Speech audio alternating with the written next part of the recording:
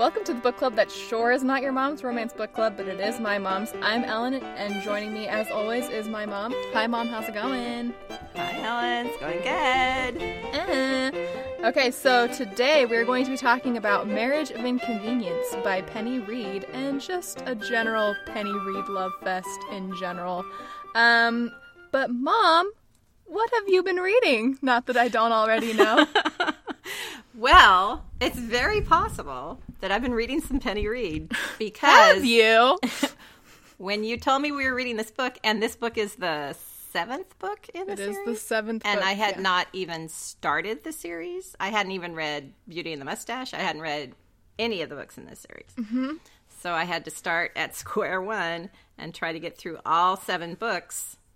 I gave you a little warning. That's why we were starting. So I started last time. Yeah. And, however, I got through all 7 books and then started the next series and did the novellas. Yes, she did. Yeah, it was, you did, it was such a hardship on you, you poor baby, because you hated every second of it, right? I did. Well, probably, my husband's probably ready to divorce me because he can't remember what I look like. Yeah, so for me, last time I was reading Beauty and the Mustache, rereading it, because I had read that one before. We both read the first Ninja at First Sight, Happily Ever Ninja, then Dating-ish, which I had already read, but I reread, then Marriage of Inconvenience. Then I read The Elements of Chemistry, which is made up of attraction, heat, and capture. That's by Penny Reid. And then I read the Rugby series by her and L.H. Cosway, which is The Hooker and the Hermit, The Player and the Pixie, The Cat and the Coed. And so it's just been Penny Reid. I didn't read the chemistry series, but I am reading the Rugby series, and I'm in the second book. I'm in the middle of the series. Yeah, I did not want Mom to read that series because it's a lot sexier. It is sexier. And I got myself in trouble. Yeah, we'll talk about that later.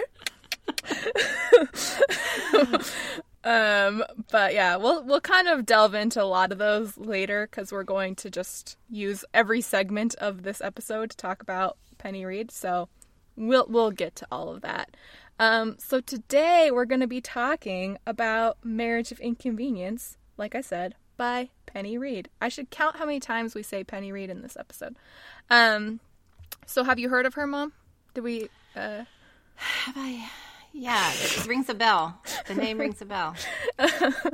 It's the 7th story in her Knitting in the City series. And in case we haven't made it clear, we're fans.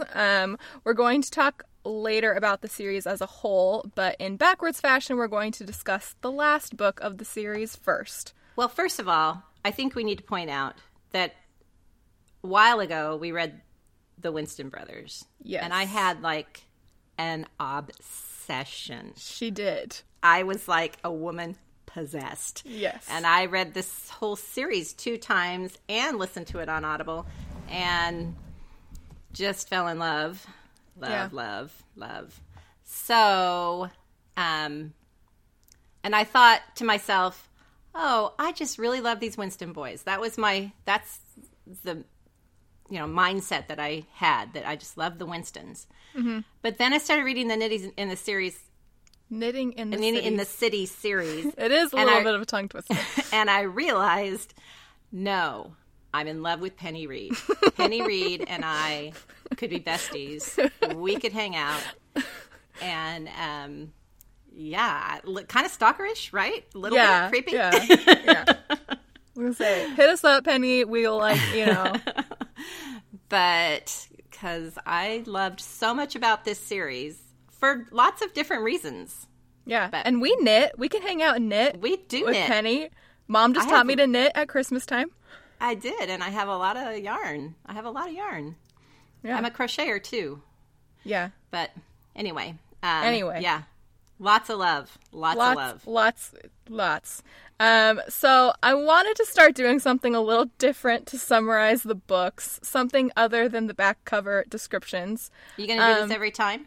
No, I am not doing this every time. Mom doesn't know exactly what I did. But, don't. Mom. And I'm scared. Yeah, you should be. I'm scared. Mom, what's the one thing that most white girls should not try and do? Rap. But, however, you have a gift, my friend. Mom, don't say that before you listen to this. So, because you grew up memorizing raps in songs that I couldn't even begin to, figure out what they were saying, and you had them memorized and could spout them off. My friend and I once, he and I made a bet when we were like 10, and to see who could memorize the words to Baby Got Back first. I won. So that's a skill. I know all the words to Baby Got Back. I know most Salt and Pepper songs. Don't pretend like you're not impressed. Yeah. I know most Salt and Pepper songs, like backwards and forwards. Shoop is my favorite. Let's just be real. So that's the segue into this. So I pre-recorded it because I knew that there was no way that I'd get through it without laughing. So, drop me a beat.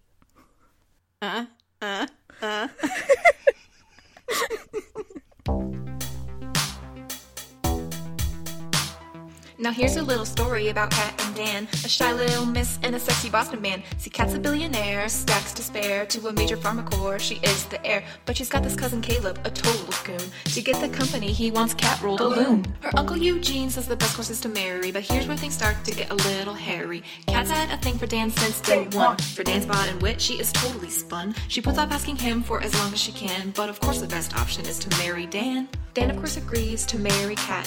No great hardship, he sees that.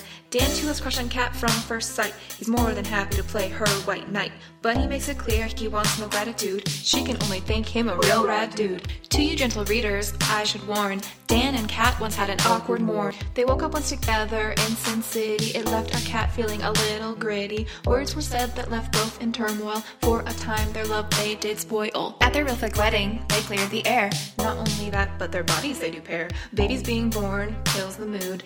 In regrets and hormones they both stewed. They both admit to having some real feelings, but Dan goes down under to do some dealings. Kat moves in with Dan, and you know what that means. Lots of sexual tension in those scenes. Here's a slight problem with that though. Kat has difficulties reaching her O. Dan doesn't care cause he's a great guy and more than happy to try.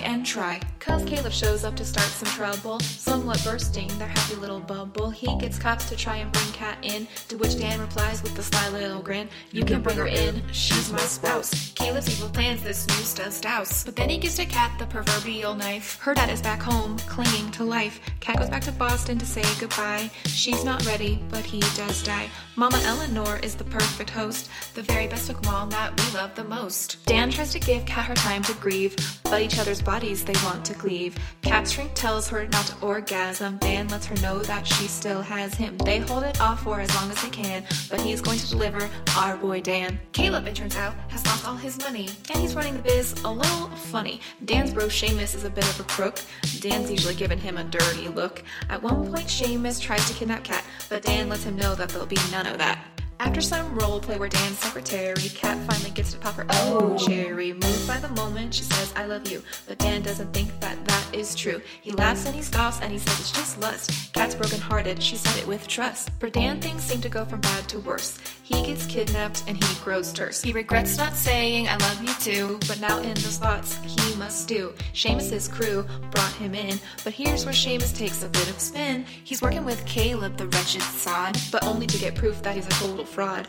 Meanwhile, Kat delivers the ransom money. But here's something that's a little funny. Caleb never sees a single dime. Seamus took it all as payment for his time. Reunited once again, Dan feels like a schmuck. He really loves Kat even more than fuck. That and shower sex seem to bridge the gap, and our story's almost ready for its final wrap. First an epilogue, 15 years later, Kat has made the company even greater. Twin girls and a boy have joined their crew. In fact, all the Knitters families, how they grew. This book further proves our vital creed. No one writes a book like Penny Reed.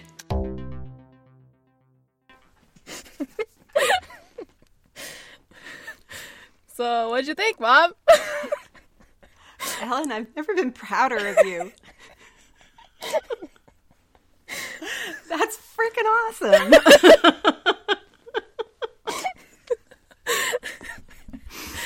I expect that every time now. Every book Don't we read. expect that every time. Other authors are going to become hurt. I don't. I can't. I don't want to set any sort of precedent that I'm going to be able to do that because I am embarrassed to say how long I spent on that stupid thing. Okay. It does show our love, our special love for one of our favorite authors. Yes, it's true. So, Mom, now to the real issue at hand. I think I already know, but what did you think of Marriage of Inconvenience? Ellen, words cannot describe. No, I loved the book. I don't know what she does, what magical thing Penny Reed does, but her Audible books, holy freaking crap. They are off the hook. And this guy's Boston voice, oh man. Mom's got like a serious accent thing. Like I do. And now I'm reading these Irish books and I'm like, holy crap. Well, she writes a lot of accents, so that's not fair. Yeah. She does it to me on purpose. Yeah. I'm sure when she's writing them and like getting the audiobooks recorded, she's just like, I have to do this for Julie. Like, yeah. I'm pretty sure that there's a middle-aged old woman out there that would really appreciate this. So, yeah, I also just loved it. And I thought it was like the perfect cap to the series that we just marathoned super hard. I love Dan. I love that he's like so foul-mouthed and obviously seems like he looks like a tough, you know, but is just like such a total softie. Like, I texted you a few times and I'm just like, Mom, Dan is just doing things to me. Like, I love him. Because, you know, usually F-bombs aren't totally my thing. However, he was so charming in the way that he would use them. And the one where he says the one sentence and she's like, you use the F word as every kind of form of speech there is. An adverb, a noun, an adjective. I don't know if I should be insulted or impressed. Well, he's never, like, using... I mean, sometimes he is, but he's rarely using it, like, with malice, you know? And I think that is kind of where it comes from. Well, the whole part where she asks him to marry her, and he thinks for a minute, he says, okay, I know a guy. And she's thinking, he's got someone else he wants pawning me me marry. off on somebody else. No, I'm going to... She's like, who am I marrying? She's like, you're marrying me. Yeah. It's like, oh, Dan. Oh, Dan. Well, I love that her friend's name is Steven, right? Yeah. Steven. I'm remembering that right. Okay. I love that Steven's like, okay, you ask him, and if he hesitates at all, you can, you know, I'll do it. You can come to me. So of course, like, the second she asks him, he's like, okay, yeah, all right, I know a guy. And then just like starts laying out all these plans, and it's, I just love that. Also, you know, I love me a guy with a dog, so. Yes, and he does have a dog that everyone loves. Yes, and that he loves, which I love the scene where she's walking around his apartment, and she sees, like, the picture of him with his dog, and she's just like, oh, be still my heart. When I highlighted this line because I just thought it was funny. What I might not overcome was the desire to discover what brand of cologne he wore. Sniff it, write it down, buy it, ... for reasons. for ... reasons. I just thought that was funny. Well, and then when he asks her what she was doing, and she says, I'm going to mess this up, but she says, I was sniffing your underwear and sniffing your underwear and feeling your cologne. And touching your cologne or something like that. And he's like, wait, what? She's like, no, I got that mixed up. Wait. Sorry. Backwards. Yeah. With Kat, she's probably of the ladies of the knitting circle, she's probably like the one that I relate to the least, and not just like the billionaire thing, but I don't know. There's just, you know, there wasn't any like super great entryway into her as a character. But I still really enjoyed her, and I think that she did a really good job of making you understand where she's coming from, making you understand like her fears with the company and her own sanity that sometimes she questions. And I think like her... And her sexual hang-ups too. Yeah. And just the way that she kind of opens herself up to Dan and how that's like kind of a big thing for her. I just like that whole journey. I do too. And I do love the part at the very end when Dan's back and he's tied to the bed and everyone leaves and she's just sitting there with the knife and he's like, aren't you going to untie me? Aren't you going to untie me? She says, well, wait a minute. She's like, let me think about this actually. Yeah, that was great. I loved it. I love him. I love his gruff exterior. And then his mother was... My favorite thing is when someone says, Jesus Christ, and she says, don't you effing use the Lord's name in vain in my house. We don't swear in this house. It's like, I swear to God. She's like, we don't swear in this house. Do you want to tell mother. Do you want to tell your Jesus Christ story? About Batman? Yeah. Well, my son, we were watching... Because, as Ellen will be quick to point out, that I let my kids watch movies way too young. Well, I watch these movies now, and I'm like, I cannot believe that I watched this when I was, like, 4 years old. You didn't get any of it. You were a little kid. Yeah, I know. You think we're going to alter our movie watching just because we had stupid children? Anyway, we're watching the old Batman, the one with Michael Keaton and... Jack Nicholson. And Jack Nicholson is the Joker. And my son was probably 4 years old. And there's a scene in there where Batman jumps down onto some scaffolding or something and picks, is holding the Joker up. And the Joker looks at him and he says, Jesus Christ. And my son turns to me and says, that's not Jesus. It's Batman. And we thought that was adorable. It is pretty freaking Jesus. Adorable. It's Batman. I'm surprised the Joker didn't know that. Come on. It's clear as day. He doesn't look anything like Jesus. Anyway, tangent, but it's a fun story. Here's what, speaking of tangent questions, but also more related to Marriage of Inconvenience. Did we ever find out who Steven is dating? No, we did not. I thought for a long time it was going to be, end up being Stan or somebody like that. I thought it would be one of the guys in the security firm. Yeah. Or Alex? Is Alex the other one's name? Alex is... No, that's the... Oh, that's never mind. Sorry. Yeah. That's another story for another time. Yeah. I can't remember. Yeah, but I kept thinking it was going to end up being Stan, but then it wasn't, which makes me think... he has to be getting something? I don't know. But... I don't know. Maybe not. Or maybe, I know she's doing a book about Janie and Quinn dealing with the baby. So maybe we'll find out in that book. Oh. Because Steven is also Janie's friend. Yes. Yeah. They used to work together. Yeah. And he works in Quinn's firm, so that could definitely come up. Yeah. But yeah, like I said, I just thought it was a great...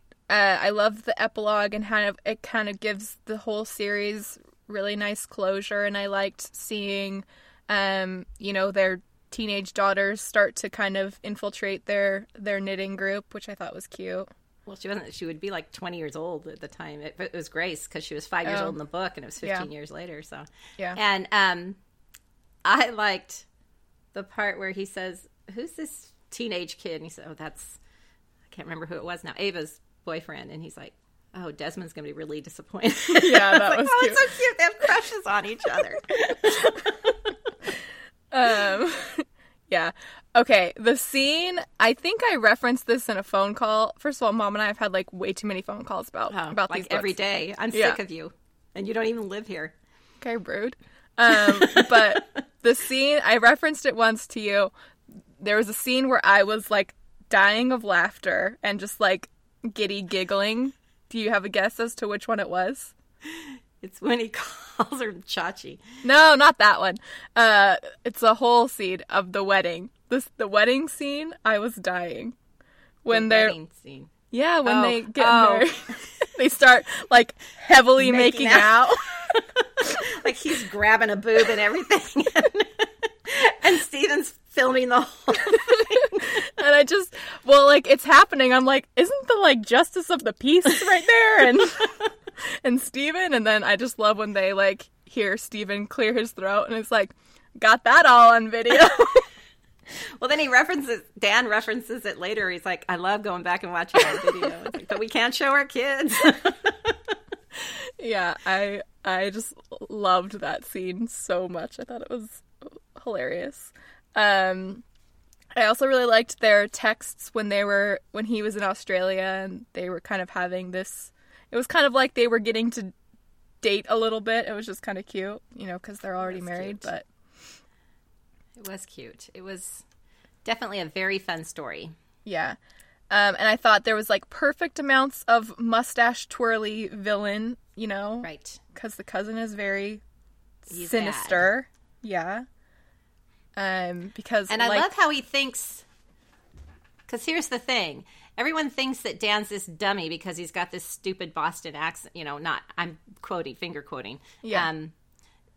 Because he's got this accent that makes him sound.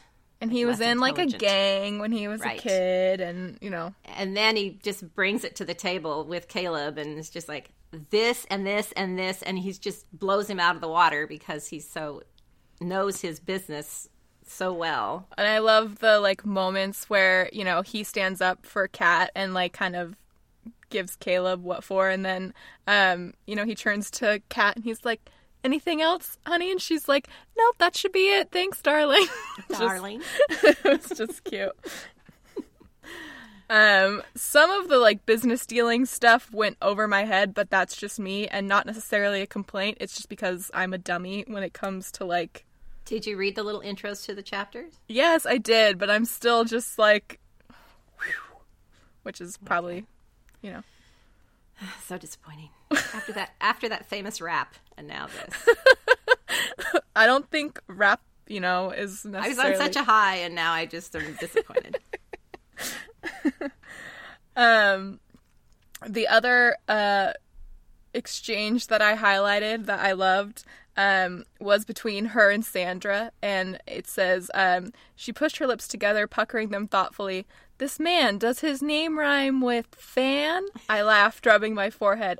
I can't tell you. Will you tell me if it rhymes with pan? I laughed harder, but chided, Sandra, I can't tell you. She looked like she was trying not to smile, her green eyes bright and happy. Okay, fine, you're not going to tell me. Fine, so this man, let's call him Dan. Sandra, hypothetically. Oh, it's adorable. And then she keeps referring to, okay, well, you have to go with Peter Pan. Yeah. Yeah. Okay, so are you ready for some questions? Yes, I'm ready for questions. Okay. What did you think of the misunderstanding in Vegas? We should say that there's like a brief novella that's kind of just a couple scenes leading up to this book. And one of them is this misunderstanding that they had in Vegas. She got really drunk, started coming on to him. He didn't want to take advantage, so he just kind of held her hair while she puked and got her into bed, and then they ended up sleeping together, but not in the biblical sense.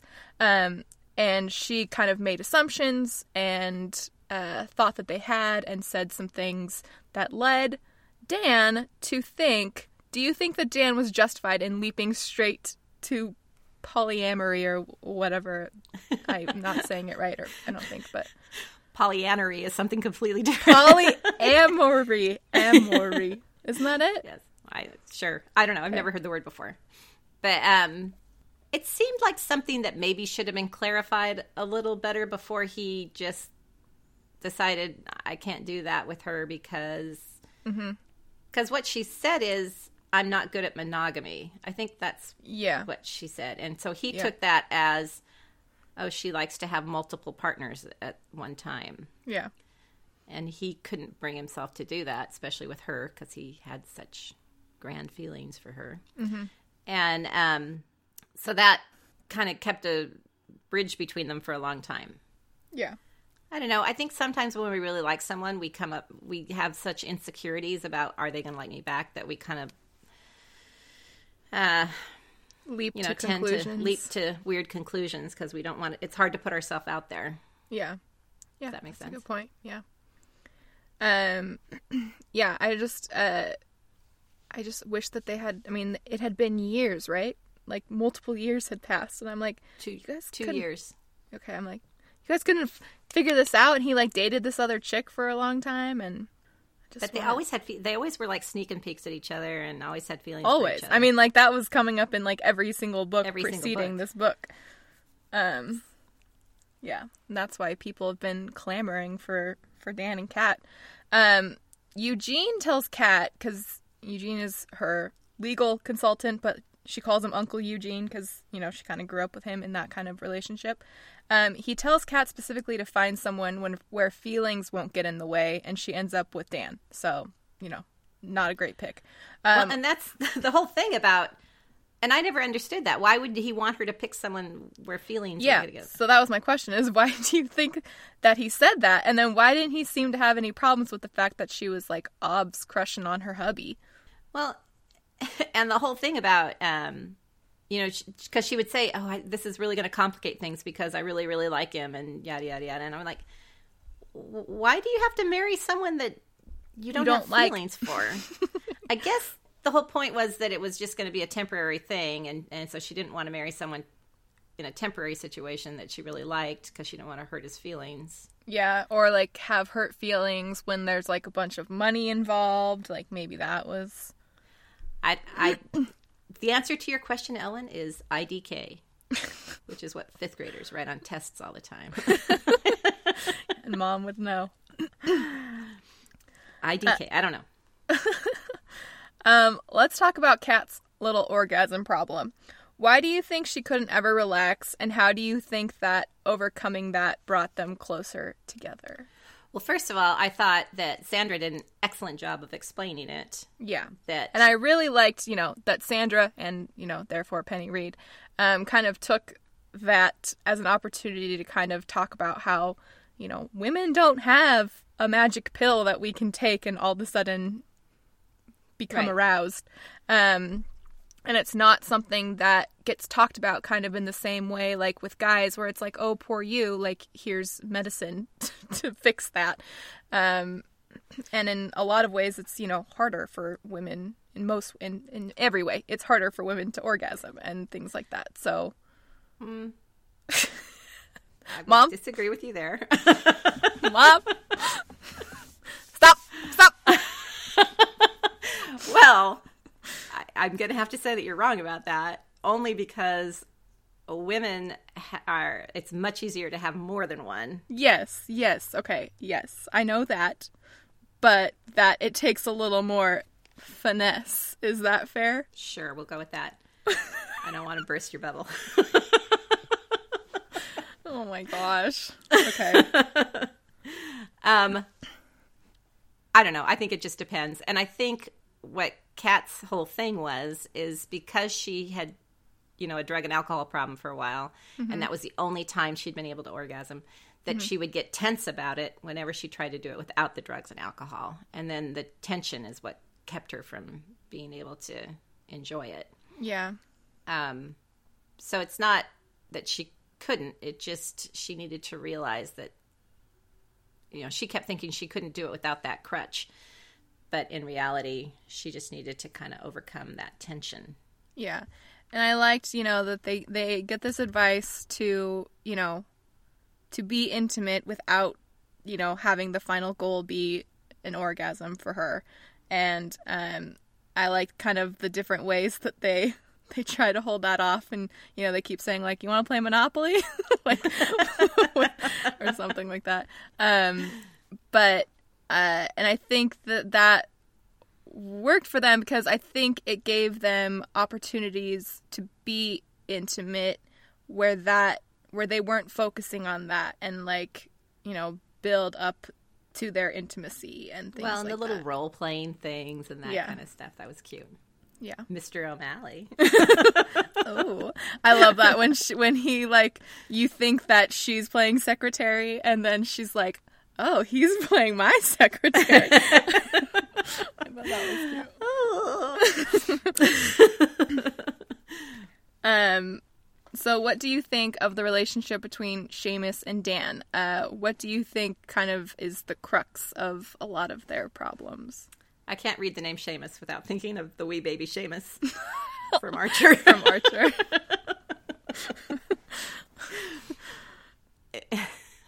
I think his brother is jacked up. I think, I think that there is. I think he has feelings for his brother. I think he has feelings for the wee baby Seamus. But he just knows he's such a not a lost cause, but he's so deep that it's hard. It would be hard for him to turn his life around. I kind of think that maybe, because Dan obviously has some daddy issues with the way that his dad kind of abandoned them and abandoned his mom, and I kind of thought that maybe this would get touched on, but it didn't, and maybe I was just reading too much into it, but that maybe Seamus kind of has some issues with the fact that, this woman that he looks at as his mom is not actually in reality his mom. And so his mom and his dad are out of the picture. Yeah. And that like he's dealing with these siblings who all are the actual children of this woman that he obviously loves. Seamus obviously loves their mom. And so maybe he's got like some weird insecurities that are going on there, or maybe I was just reading too much into that. Well, but that could be, but I don't think that was the focus of the book. So no, I don't know that we got into that. But that's the reason that Dan didn't think he was in love with Kat right off the bat, is because his dad had married his mother because he was grateful for what she had done. And so Dan kept thinking, Kat's just grateful. She's just grateful to me. Well, he stresses that several times. He's like, I don't want your gratitude. Don't be grateful. And I like that moment at the end when, she ends up paying the ransom money to get him back. And she's like, are you so grateful to me? Is that what's going on? How will I ever be able to know if you actually love me or if you're just grateful? And he's just like, well played. He's like, okay, I get it. The other thing is, did Seamus get to keep the money? I guess so. Yeah, I thought that sounds like it was kind of a drop in the bucket to her. It seemed like a kind of weak amount of money. Yeah, considering how much she's got. Yeah, maybe they didn't think she loved him as much as he did. Maybe. I like when Janie, with her facts is like, Dan, the standard is 2 million, so you should feel grateful that you're worth 3 million. I just thought that was cute. And yeah, I thought that there would be some sort of like Alex hacks into Seamus's bank accounts and gets back the money, but yeah, I think they were fine just letting Seamus have it. Yeah, like hopefully that's enough to get him out of whatever he's in the country, maybe. Yeah. Just as long as Caleb didn't get it, that's really all that matters. Yeah, and Caleb got screwed, so that was good. That's fine. Yeah. Were you at all surprised that it was Kat who said, I love you first of the two of them? No, because Dan had his hang-ups. I mean, we could tell through the book. From the beginning, you could tell that Dan loved her. I mean, yeah. When she asked him to marry him, he's like, yeah, let's go. I mean, he loved her then. He loved her before. He's loved her since he met her. Yeah. He just had issues with figuring that out. Yeah. But, so I wasn't terribly surprised. Yeah, it was heart-wrenching when he didn't say it back. And when he, like, laughs at her and is like, no, you don't think that. And that's she's cute like, that you think so. I love that she starts, like, throwing crap. And she's like, she's just don't tell me what to do. Yeah.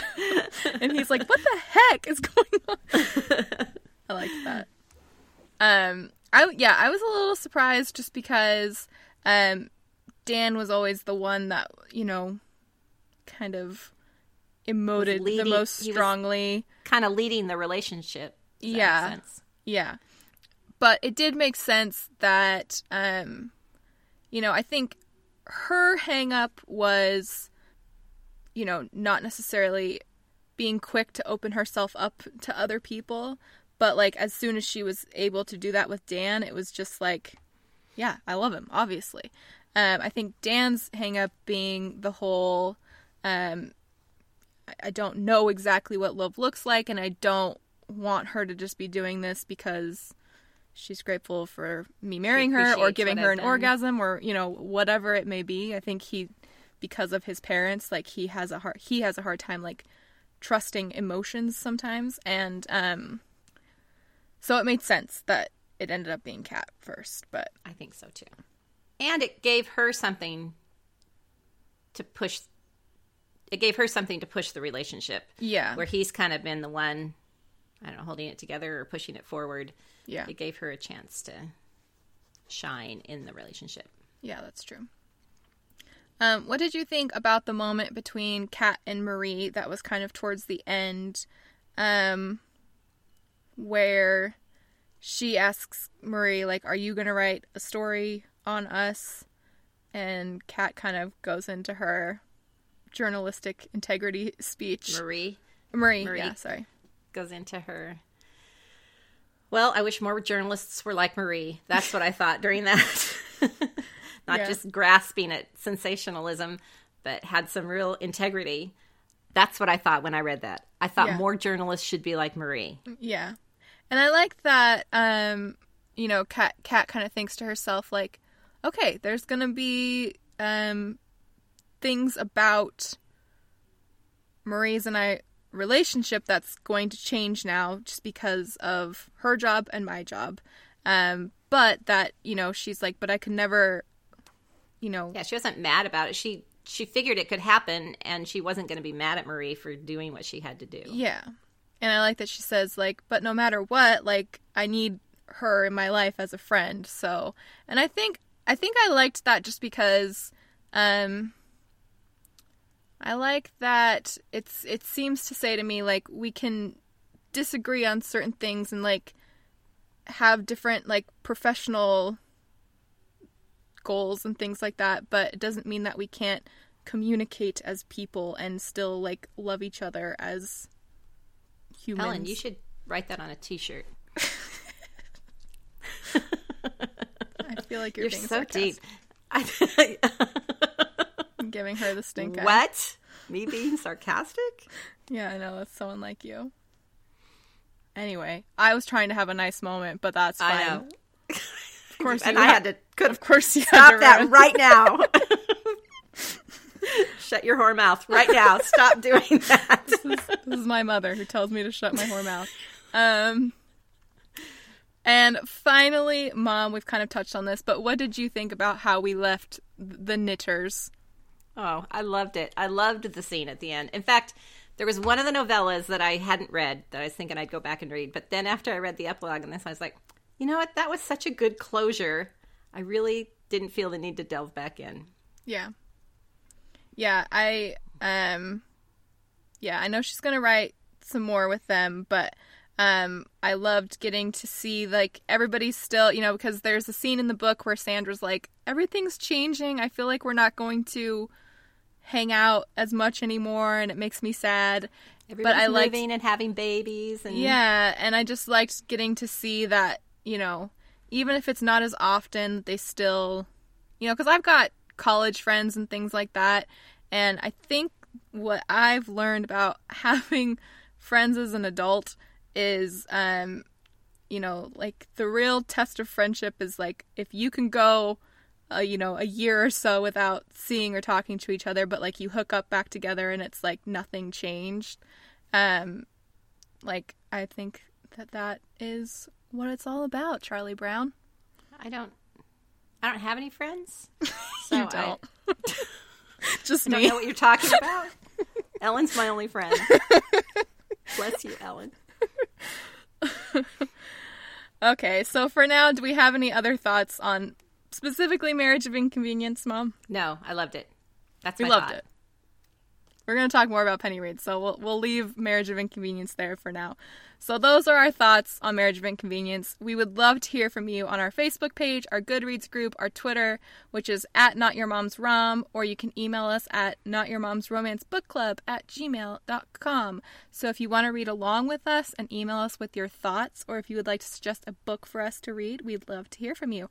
On April 2nd, we'll be discussing Hello Stranger by Lisa Kleypas. It is the 4th book in her Ravenel series. It came out end of last month, I think. A month or two. So for now, we're going to take a break, and when we come back, we'll be talking about more, wait for it, Penny Reid.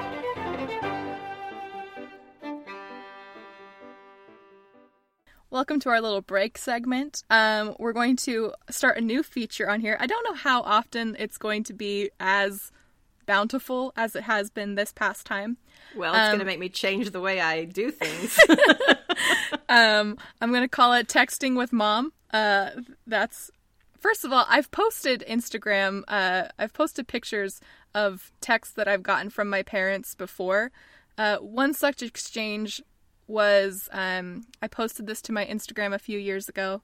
I had gone to a tire store, and I told my parents that I was buying new tires. And I'm like, I'm trying to be extra kind and, bubbly so that I can get a better price. And Mom says, yeah, show 'em what your mama gave you, or something like that. And my dad proceeds to say, yeah, work Laverne and Shirley, which is the name of my boobs, as my dad apparently knows. Well, here's the deal, Ellen. What? You've got big boobs. And there's nothing wrong with working the merchandise.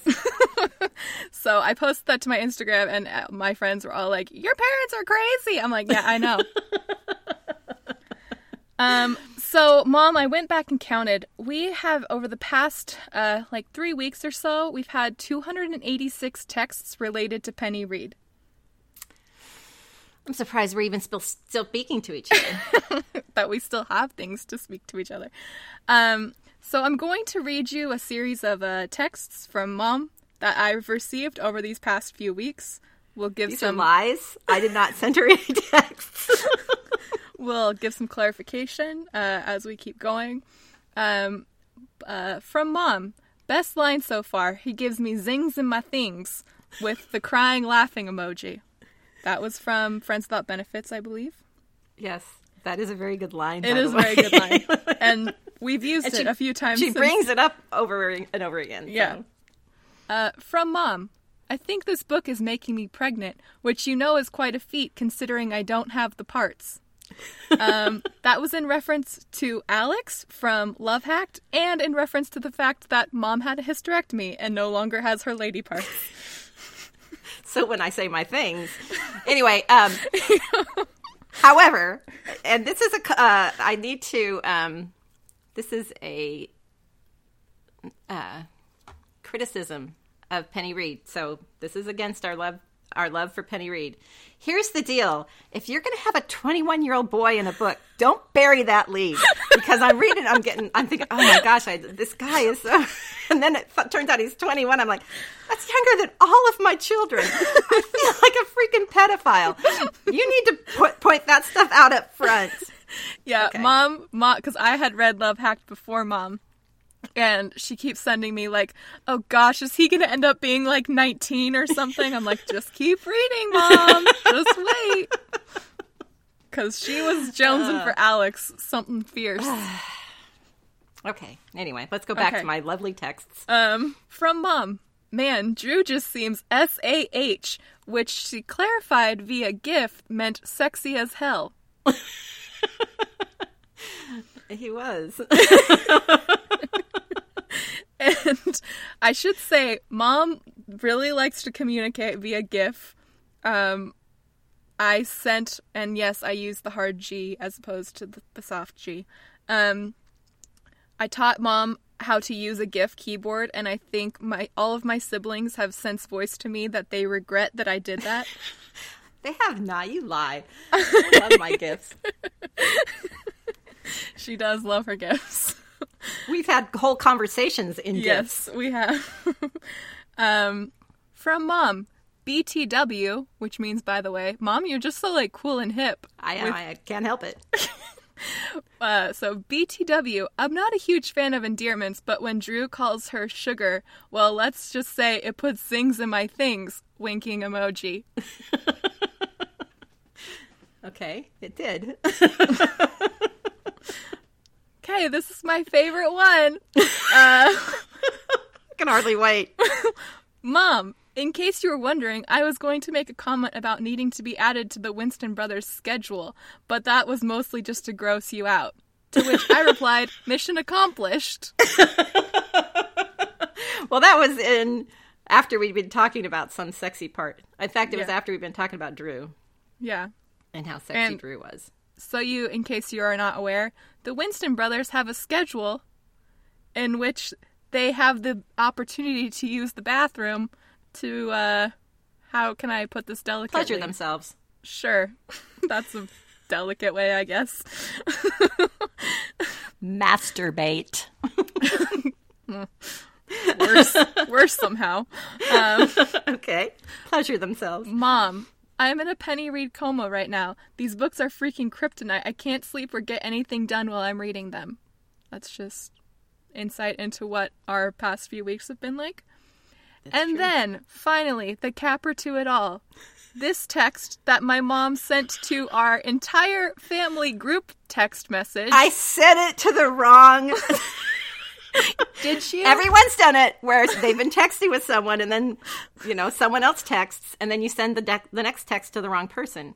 That happens all the time. So my brothers and my dad make fun of us enough for reading these books.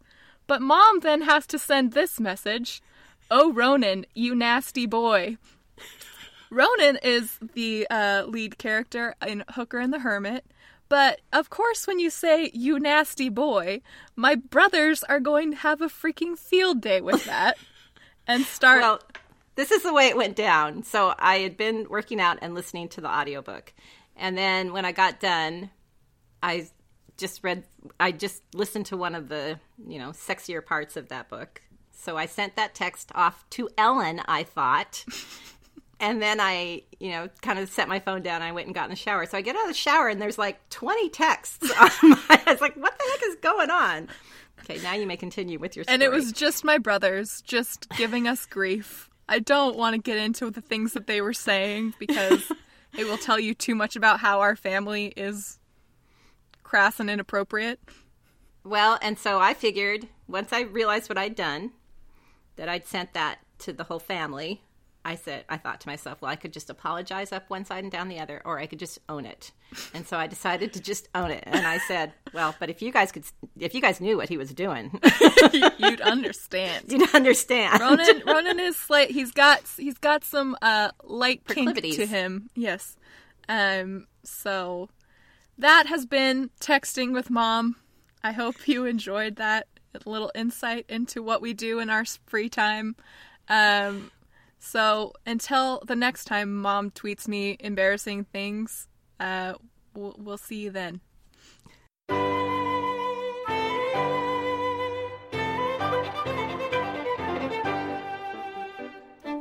And we're back to talk more about Penny Reid.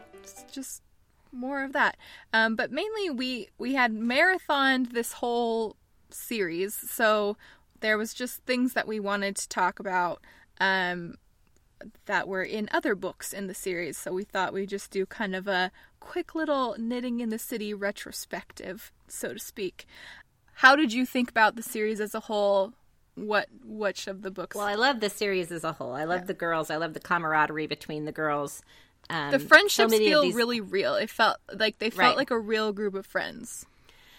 And so many of these romance series focus on guys, like groups of guys. Mm-hmm. And so it was refreshing to have this whole group of girls that just love hanging out and love each other and love taking care of each other. Because in every single book, they all pitch in to help each other out of some kind of problem. Mm-hmm. And it's great. I love the camaraderie and the friendship that these girls had. Yeah.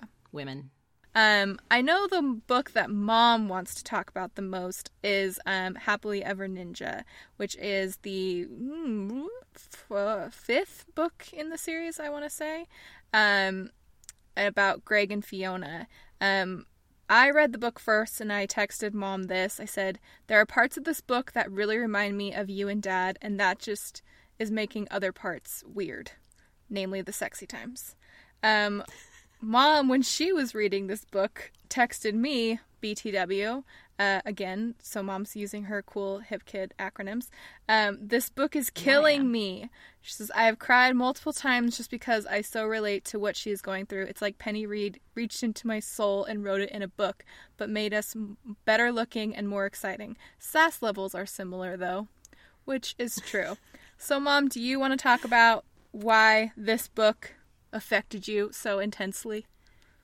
It really did. I teared up multiple times even before they got into the crux of the story.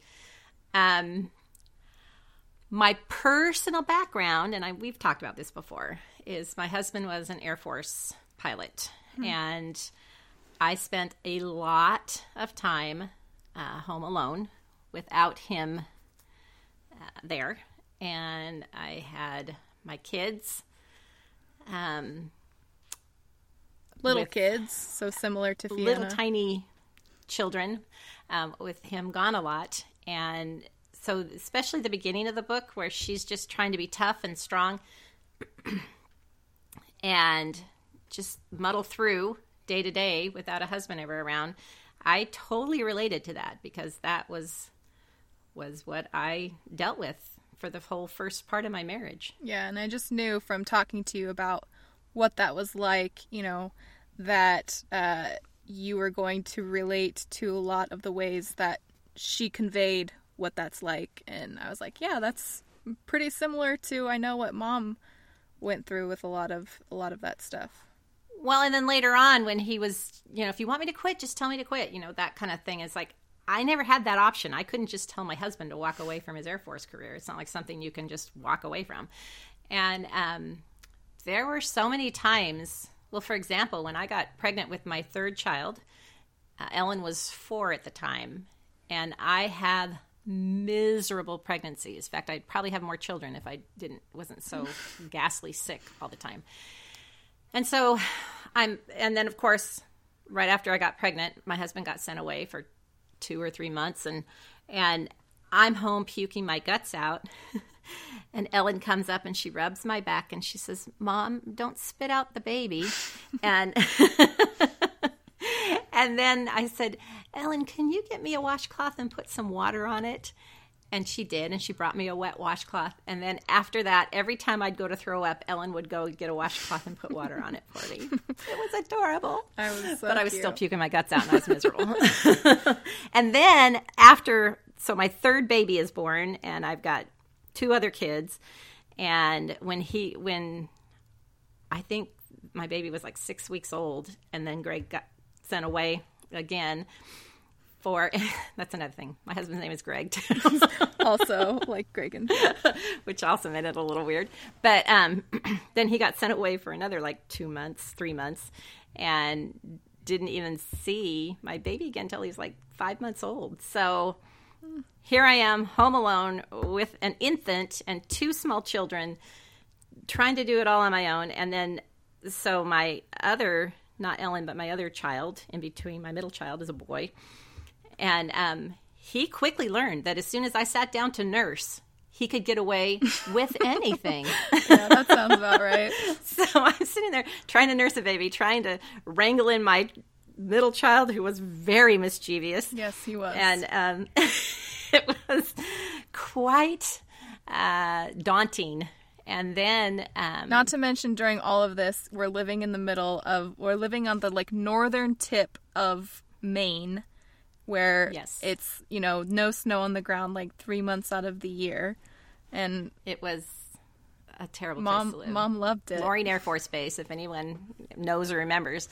But we were literally 5 minutes away from the Canadian border, and way up there, and crazy weather.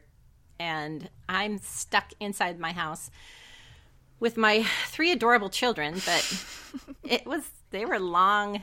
It was hard. And pretty much once the first Gulf War hit, my husband was gone. We figured an average of 6 months out of every year, not in one pop, but, just in 6 weeks, 2 months, 3-month intervals, but he would be gone a lot.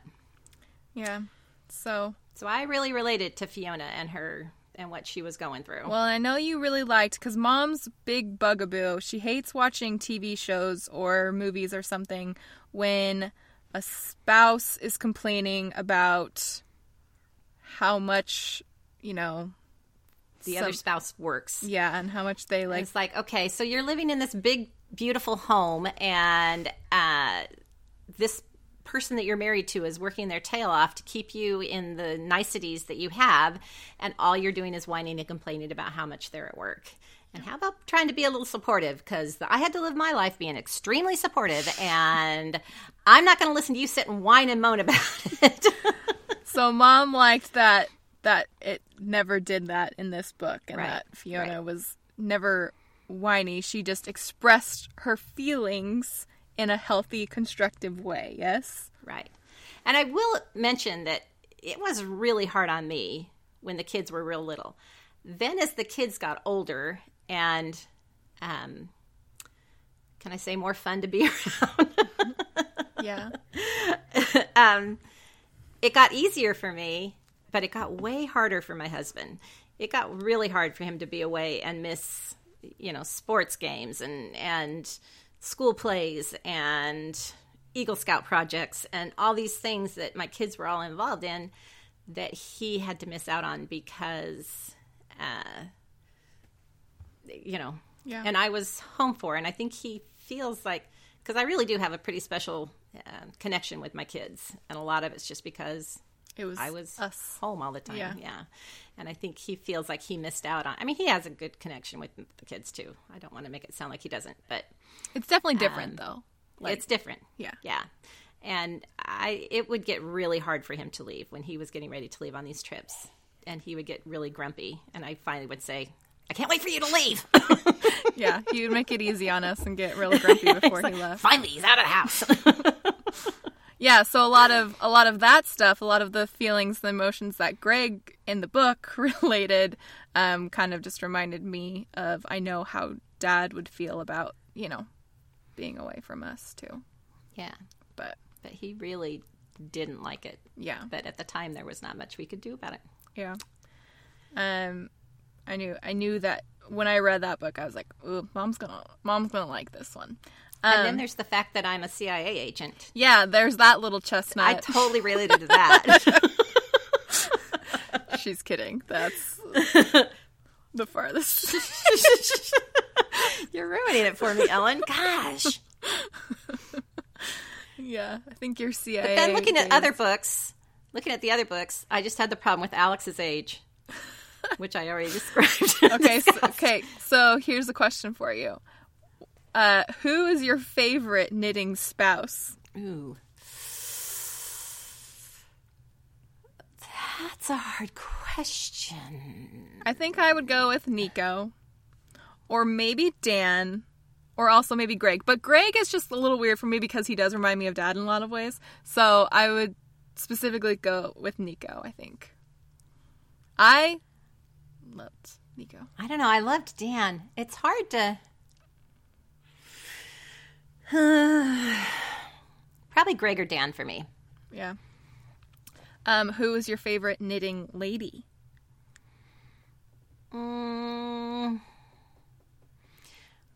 Well, so here's 2 different questions. Which one would I want to be personally? Or just which was your favorite character to hang out with for a book? Okay. So here's my favorite one. I don't know. I like Janie and all her random facts. Yeah. So I think I would go with Sandra just because I liked her a lot. I thought she was a lot of fun, and I liked her throughout the series. I thought she was fun, but I do like Janie's presence in the group. I love when she kind of throws in her little things, and everybody's just like, "Oh, Janie," I don't know. It's just That's just her, and But if I was going to be one, I'd want to be Ashley because I want to hang out with her brothers. But then you'd be their sister. I know. That's fine with me. I just want to hang out with them. That's fine. Yeah. I don't want to have sex with any of them.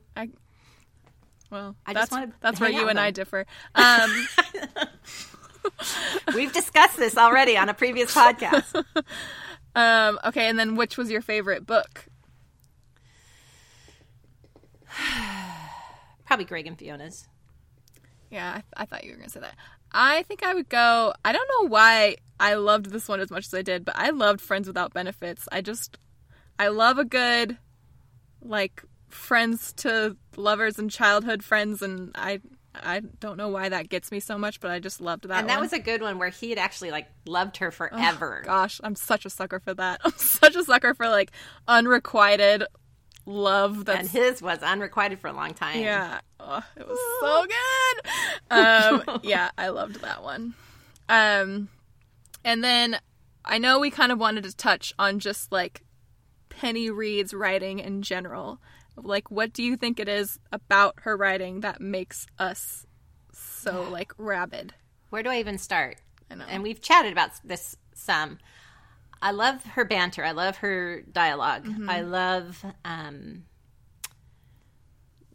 the sassy dialogue. Because even the people who aren't considered sassy, you know, there's a lot of fun and humor in a lot of the dialogue. Mm-hmm. There's, I love the... her made-up words and just all the silliness of it. I don't know. I don't know how else I was trying to pinpoint it, and I, like, it's not enough, but her writing, there's just something about it that's just so special. Like, she's so, like, good at conveying, like, emotions and getting... you know, thoughts and ideas out there without becoming, like, too preachy or anything, but having her characters, like, stand for something still, but also be, like, relatable and human and funny, like, always super funny and fun, and, yeah, and also, I touched on this with you, but she's so good at just, like, dropping you right in the action, like... Right the in the story. First chapter, you're like, you see the guy, you see the girl, you see exactly, like, the plot where it's going to be going, and I'm like, oh, that. I need to learn more. I need to do better at that when I write, but... And by far, I just have to touch on again, the guys she gets to do her Audible books. Mom is... I mean, I would literally be sitting there and they're, like, auditioning or whatever, and I'd be, okay... We'll go with that. Yeah. Yeah. Okay. It's like, do I need to change anything? No. No. I might need to go change something. No, Mom, no.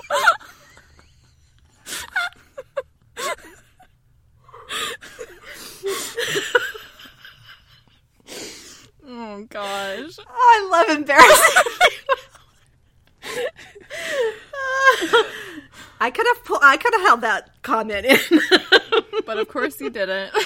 I didn't, because the look on your face is too precious. Oh. All right. I don't really want to leave it on that, so do you have anything? Oh, what? That's the best line of the day.